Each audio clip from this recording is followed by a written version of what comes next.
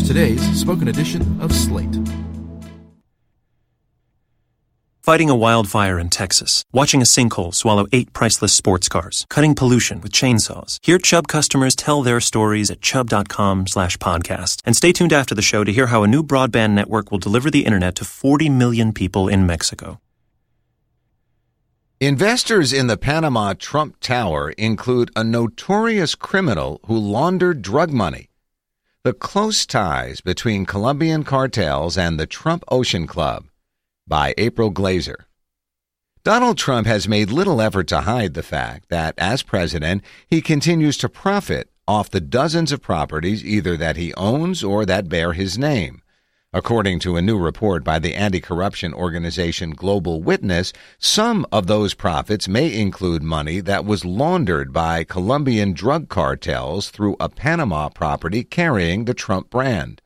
The Trump Ocean Club International Hotel and Tower was Trump's first international real estate deal, and it followed, by now, a familiar formula in which the Trump Organization does not own the property, but instead licenses the Trump name to a third party.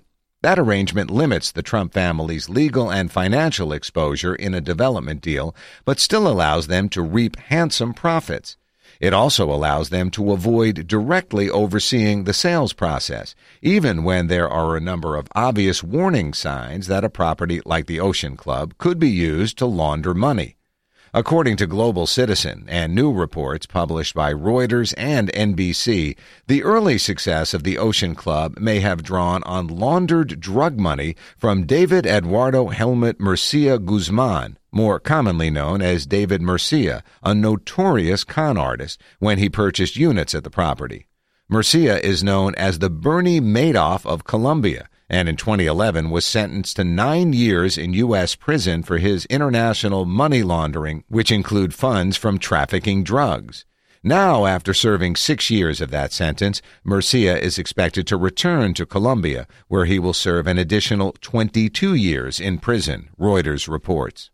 Murcia didn't make his way into the Trump property alone. He worked with Alejandro Enrique Ventura Nogueira, an infamous Brazilian real estate broker known for his shady business relationships, to buy units at the Trump Ocean Club before the construction was complete.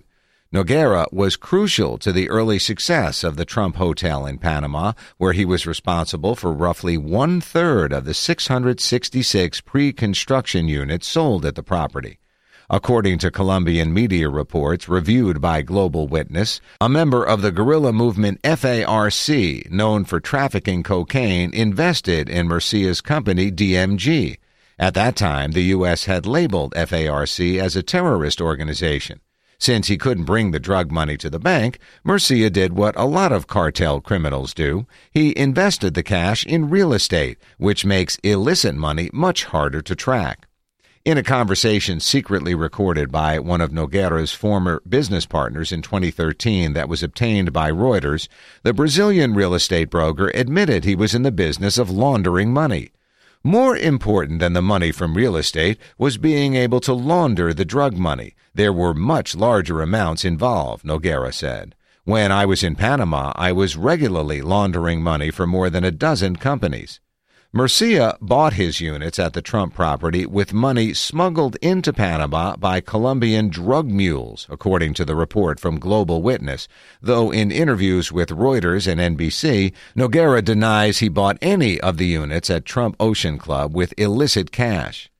Murcia is best known for operating a massive pyramid scheme in Colombia, creatively named DMG for Murcia's initials, that swindled millions of people across the country out of more than $1 billion. DMG was shut down in 2008, leading to protests across Colombia from angry investors who were defrauded by Murcia's scheme, which involved prepaid debit cards that rewarded investors for recruiting new members. Murcia used DMG as a cover to launder millions of dollars made from narcotic sales, some of which was concealed by investing in real estate or in secret companies, according to prosecutors. Murcia Guzman wove an intricate web of deception across continents to disguise his dirty drug money and support his lavish lifestyle, said Preet Bharara, the United States Attorney for the Southern District of New York, in a 2009 announcement of his arrest. Trump became officially involved with the Panama development in 2006 after being approached by Roger Kafif, a Panamanian businessman who needed a big-name partner to help secure financing. By then, Trump had filed for bankruptcy 5 different times over the course of 14 years and had accumulated more than $1 billion in debt. When Kafif met Trump at his Trump Tower property in New York to propose the partnership in 2005, Trump reportedly told Kafif that his interest in the property was inspired by his then 24-year-old daughter, Ivanka. Trump said he wanted the Panama development to be her baby. Alejandra Enrique Ventura Noguera, who was responsible for facilitating the pre-construction unit sales, has said that Ivanka was a key manager of the Panama licensing deal and that he had met with her at least 10 times over the course of the development project, though a spokesperson for the Trump Organization told Reuters no one in the Trump family remembers ever meeting Noguera, despite the fact that Ivanka and Noguera have been pictured together. It's not clear what, if anything, Trump knew about how the building's units were being sold. At least 139 Panamanian anonymous shell companies were created before the construction started on the hotel, which were instrumental in facilitating the early pre-construction sale of units. Noguera also noted in an interview with Reuters and NBC that some properties at the Trump Hotel in Panama were purchased with bearer shares, which are unregistered stock certificates that therefore obfuscate the owner of the shares and allow investors to transfer assets anonymously, a practice that's banned in most countries but only became restricted in Panama in 2015. But Global Witness and experts quoted by Reuters and NBC said there are glaring red flags a business person who was inclined to conduct due diligence on a building that would bear their name would catch. The warning signs were there for a responsible business person, but it seems Trump didn't want to know, said Aaron Shornick, a senior policy advisor at Global Witness, in a statement. Trump has reportedly made at least $50 million off the property since it began selling units a decade ago. Yet that figure might be too low. According to a 2015 report from the AP, one bond prospectus in 2007 listed Trump's expected licensing fees alone to hit $74.5 million by 2010, before the hotel's construction was even completed in 2011.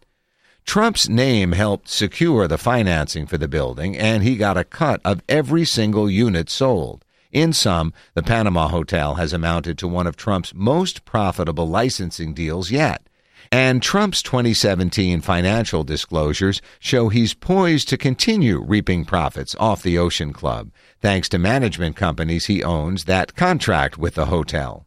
In June, the Trump Ocean Club International Hotel in Panama hosted guests from the U.S. Embassy and paid the hotel $632 using a government travel charge card, according to a receipt analyzed by Slate and obtained by the transparency group Operation 45.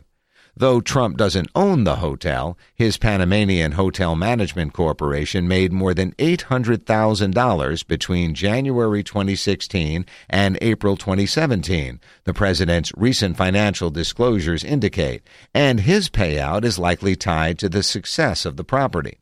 The Domestic Emoluments Clause of the U.S. Constitution prohibits the president from receiving any compensation from federal, state, or local governments beyond the salary he earns as chief executive, whether the payment was made inside or outside the U.S.